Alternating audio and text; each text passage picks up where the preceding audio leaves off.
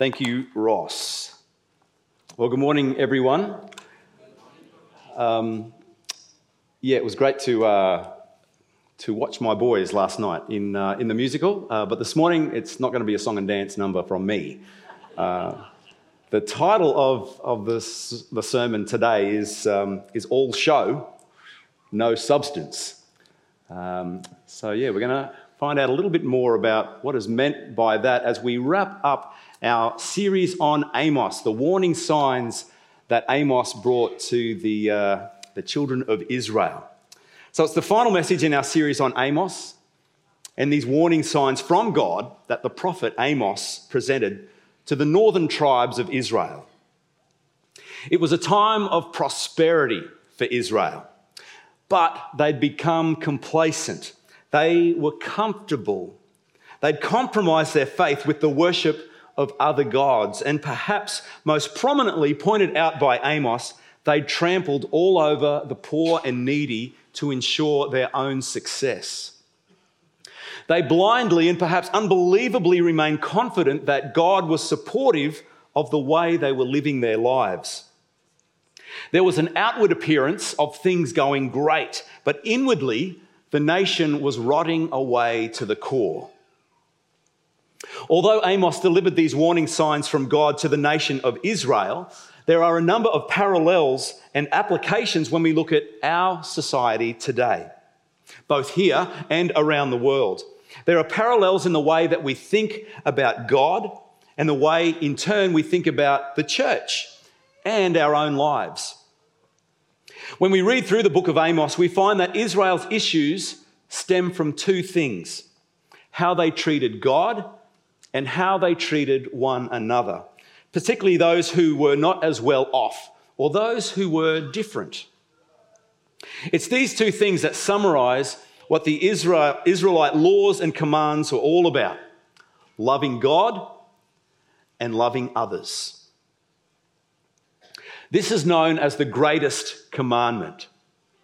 The people charged with the responsibility of leading the nation in pointing out and living out the greatest commandment were the king, Jeroboam II, and the religious leaders.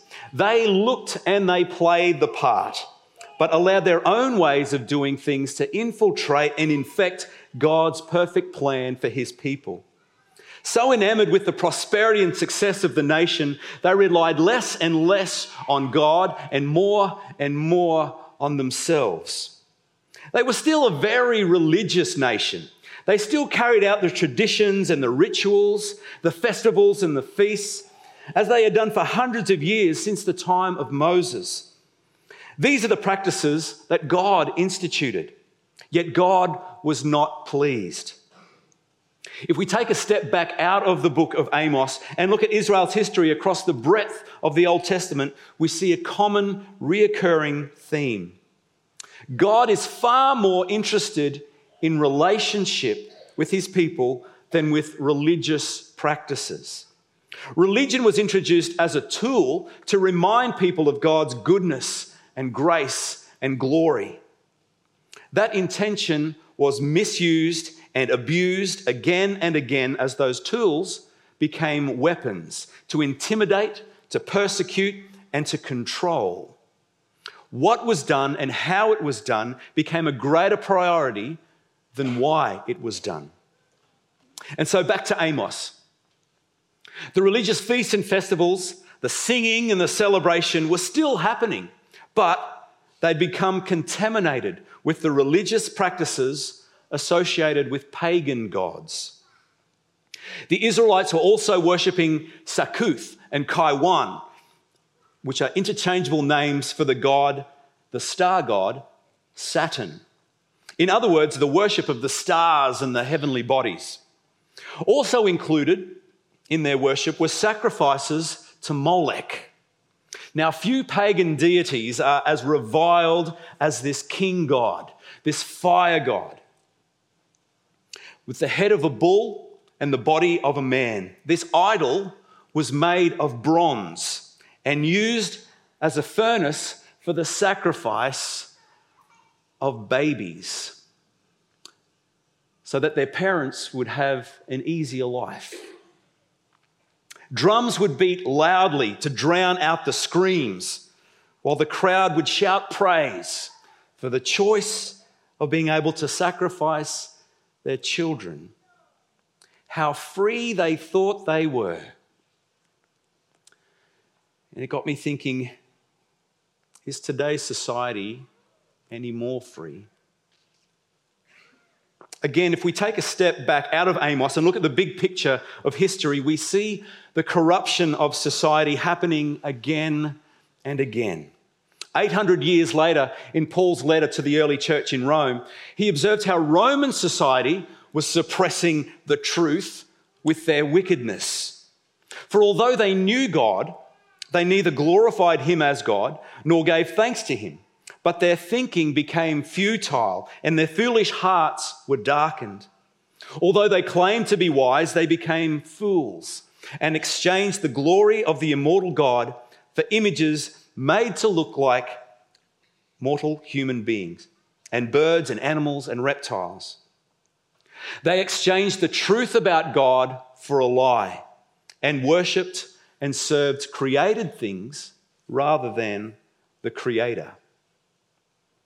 We see that the people in Amos's time, and we see that the people in Paul's time, and we see that people in today's world have a choice. We all get to choose how to live our lives. We are free to choose to do whatever we want to do. What we base our choices on, though, will determine the outcome. So who or what determines our choices?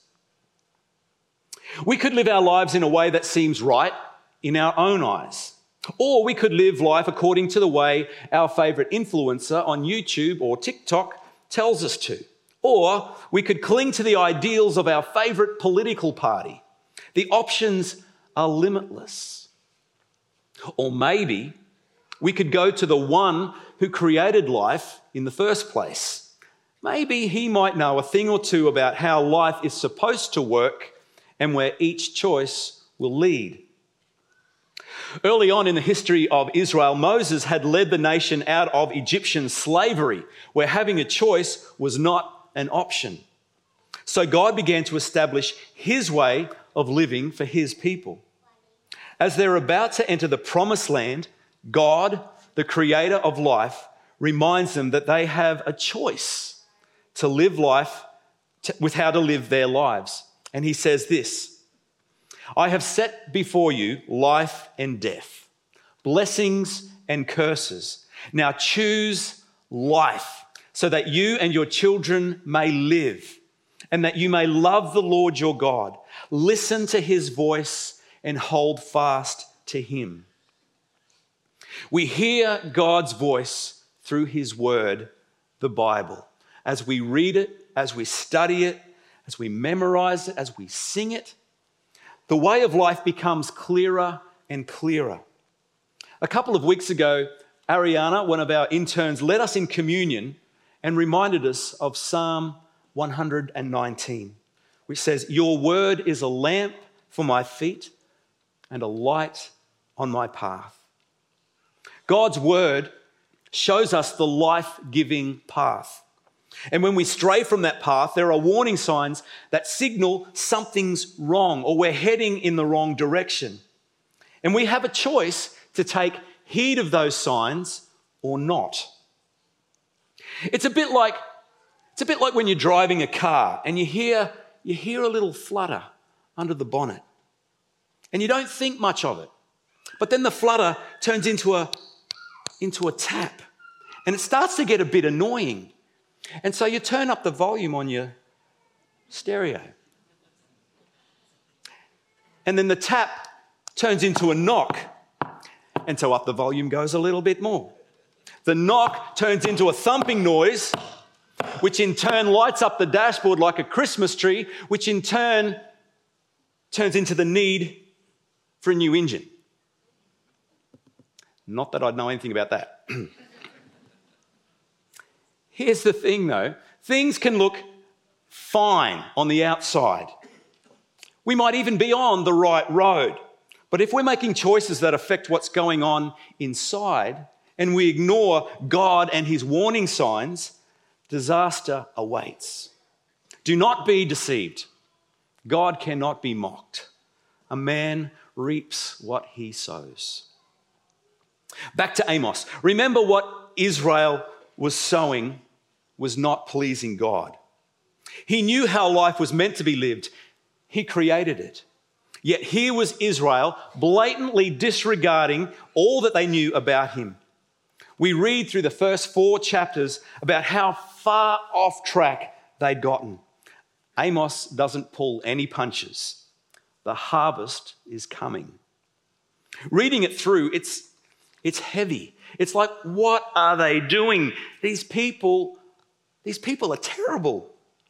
We're only halfway in, and it's blatantly obvious Israel is a lost cause. Amos must have been at his wits' end talking about punishment and destruction. God is going to destroy this and tear down that. He's going to demolish that and overthrow this. There will be wailing and there will be mourning. And still they don't listen. Amos should just give up. But he doesn't. Because God doesn't. Warning sign after warning sign after warning sign.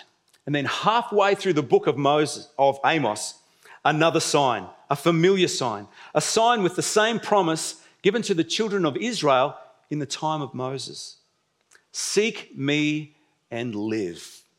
And then again in verse 6, seek the Lord and live. The choice is right there, twice. It's like there's the exit ramp, change lanes, there it is, there it goes. They missed it. They didn't listen again. And why should they? I mean, the road that they were on was wide and smooth. And besides, look at us. We're still doing what God commanded. We're observing the rituals. We're holding the religious festivals. We're even singing those old psalm songs. God is on our side. The day of the Lord is near. Israel will prosper. Things are looking bright ahead. And in Amos 5, we read this. Woe to you who long for the day of the Lord. Why do you long for the day of the Lord? That day will be darkness, not light. It will be as though a man fled from a lion only to meet a bear. As though he entered his house and rested his hand on the wall only to have a snake to bite him. Will not the day of the Lord be darkness, not light, pitch dark without a ray of brightness? From here we go on to read what is perhaps the most well-known section of Amos. It's a section that targets the worship practices of the nation of Israel at that time. But it's not hard to draw parallels to the way worship practices are approached in some circles today. But before I get into that, I want to share a little bit about my church experience growing up, particularly around the music side of things. I grew up in the 80s, when music in the church we attended was primarily defined by hymns played by my mum on the organ. Then the revolution began. In the early 80s, the introduction of a little brown songbook called Scripture in Song was introduced. It was followed by the blue book, which was my favourite, and then the yellow book in the late 80s. Technology was rapidly advancing with the introduction of the overhead projector. The piano became the instrument of choice on Sunday nights only. And through the 90s, more radical instruments were introduced into the service, like guitars and drums. Some bigger churches began producing their own music on cassettes and CDs. And by the time the 2000s rolled around, the Christian music industry was exploding. There were so many songs and styles for churches to sing. And so began what was known as the worship wars. The new songs were too loud, they were too banal, and too repetitive. The old songs were slow and boring with words that no one knew what they meant. If the different preferences in music didn't split the church, which did happen in some cases, the church would provide different services to cater for which style of music suited you better. The traditional service with the old, slow, boring hymns, and then the contemporary service with the new, loud and repetitive songs. The churches who wrestled with trying to accommodate both extremes in the one service walked a knife edge each Sunday, waiting to see who would be offended by which songs were played. Computers were now commonplace, and song words were projected onto a large screen or multiple screens. Concert lighting took the place of the simple fluoro lights. I had a little bit of background in music, and in 2005, Hume Ridge put a call out for someone to coordinate the music for the Sunday services. I put my hand up. But to be sure I was doing it and going about it the right way, I attended a few big church conferences just to make sure I could learn how this whole worship deal was supposed to be done. A famous preacher from the US, an expert in church growth, said that music is the key to get unchurched people through the door. Everything had to be bigger and brighter and louder. The worship experience on Sundays was one of the big buzzwords of that time. So I buckled up, and I put the foot down. But I didn't get very far. A warning sign leapt out of the pages of Amos as I read God speaking these words. I despise your religious festivals. Your assemblies are a stench to me. Even though you bring me burnt offerings and grain offerings, I will not accept them. Though you bring choice fellowship offerings, I will have no regard for them. Away with the noise of your songs. I will not listen to the music of your harps, but let justice roll like a river, righteousness like a never-failing stream. Wait a minute. What about all those psalms that talk about singing to the Lord and making music for the Lord and bursting into jubilant song with music? Israel was outwardly parading their religiosity, but inwardly rebelling against God in passionate pursuit of their personal preferences. Worshipping the worship experience. See, God hears the words that we sing. He hears the words that we speak, but he also sees our hearts. And here was the disconnect. It's a disconnect that King David was well aware of and wrote about in Psalm 19.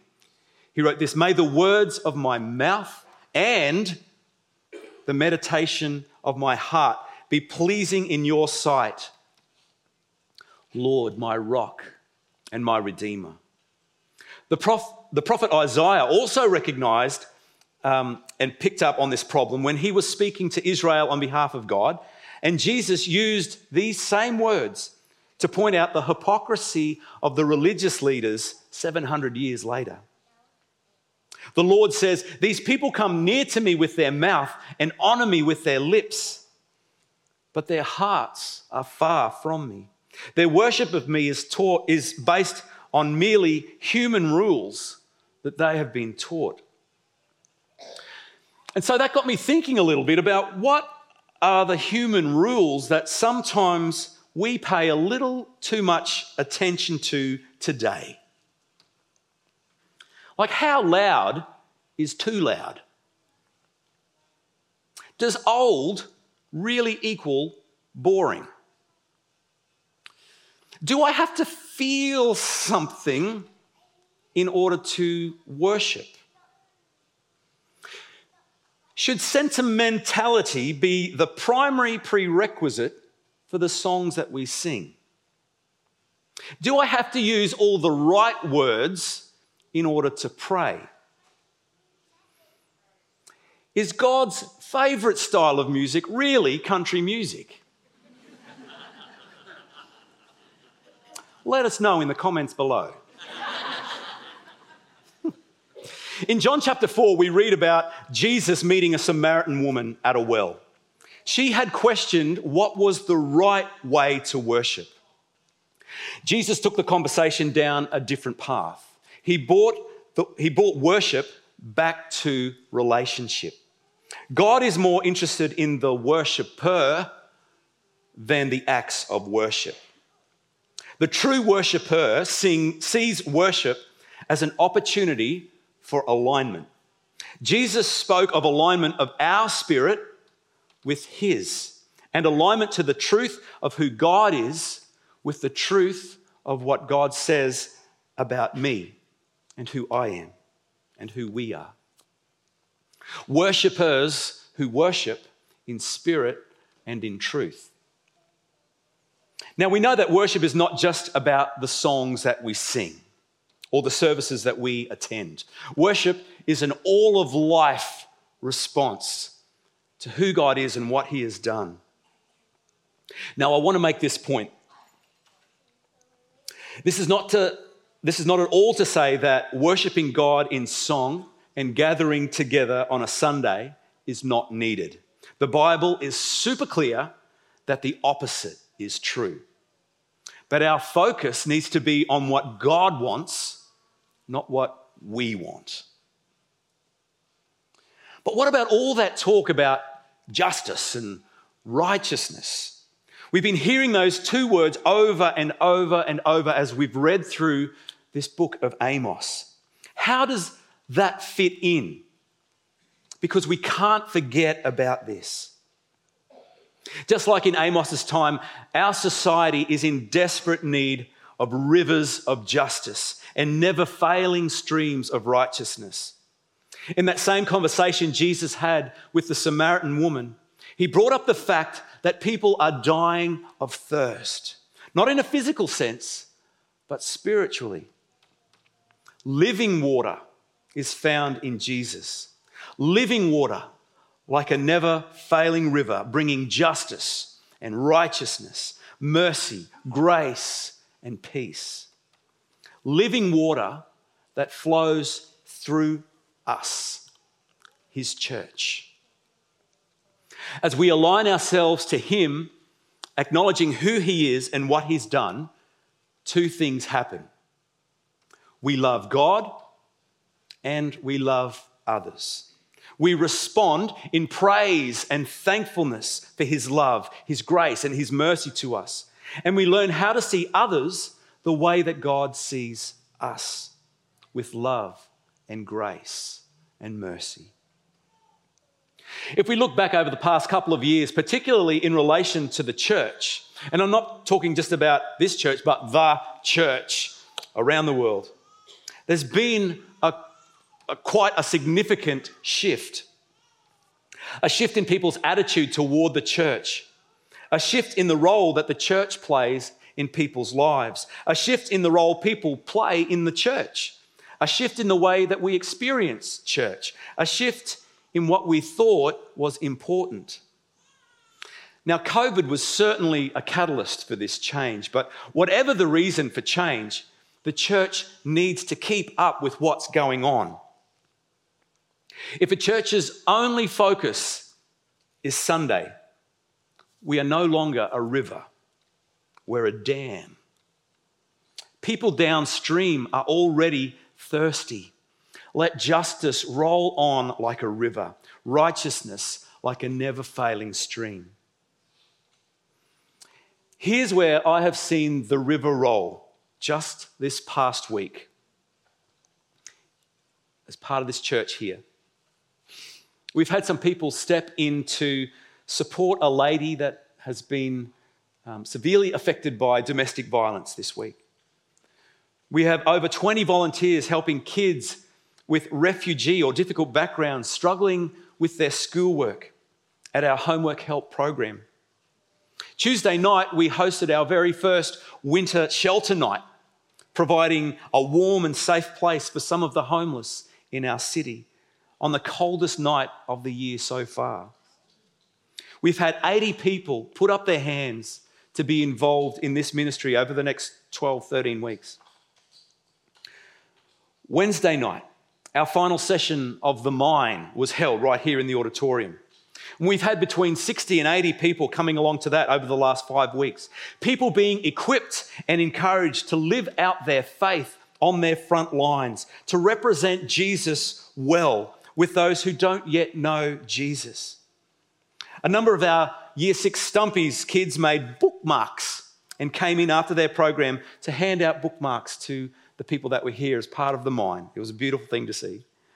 Our Stumpies program on Wednesday nights and our youth programs on Friday night provide a place for younger generations of all backgrounds to come together and have some fun and experience something of God's love for them.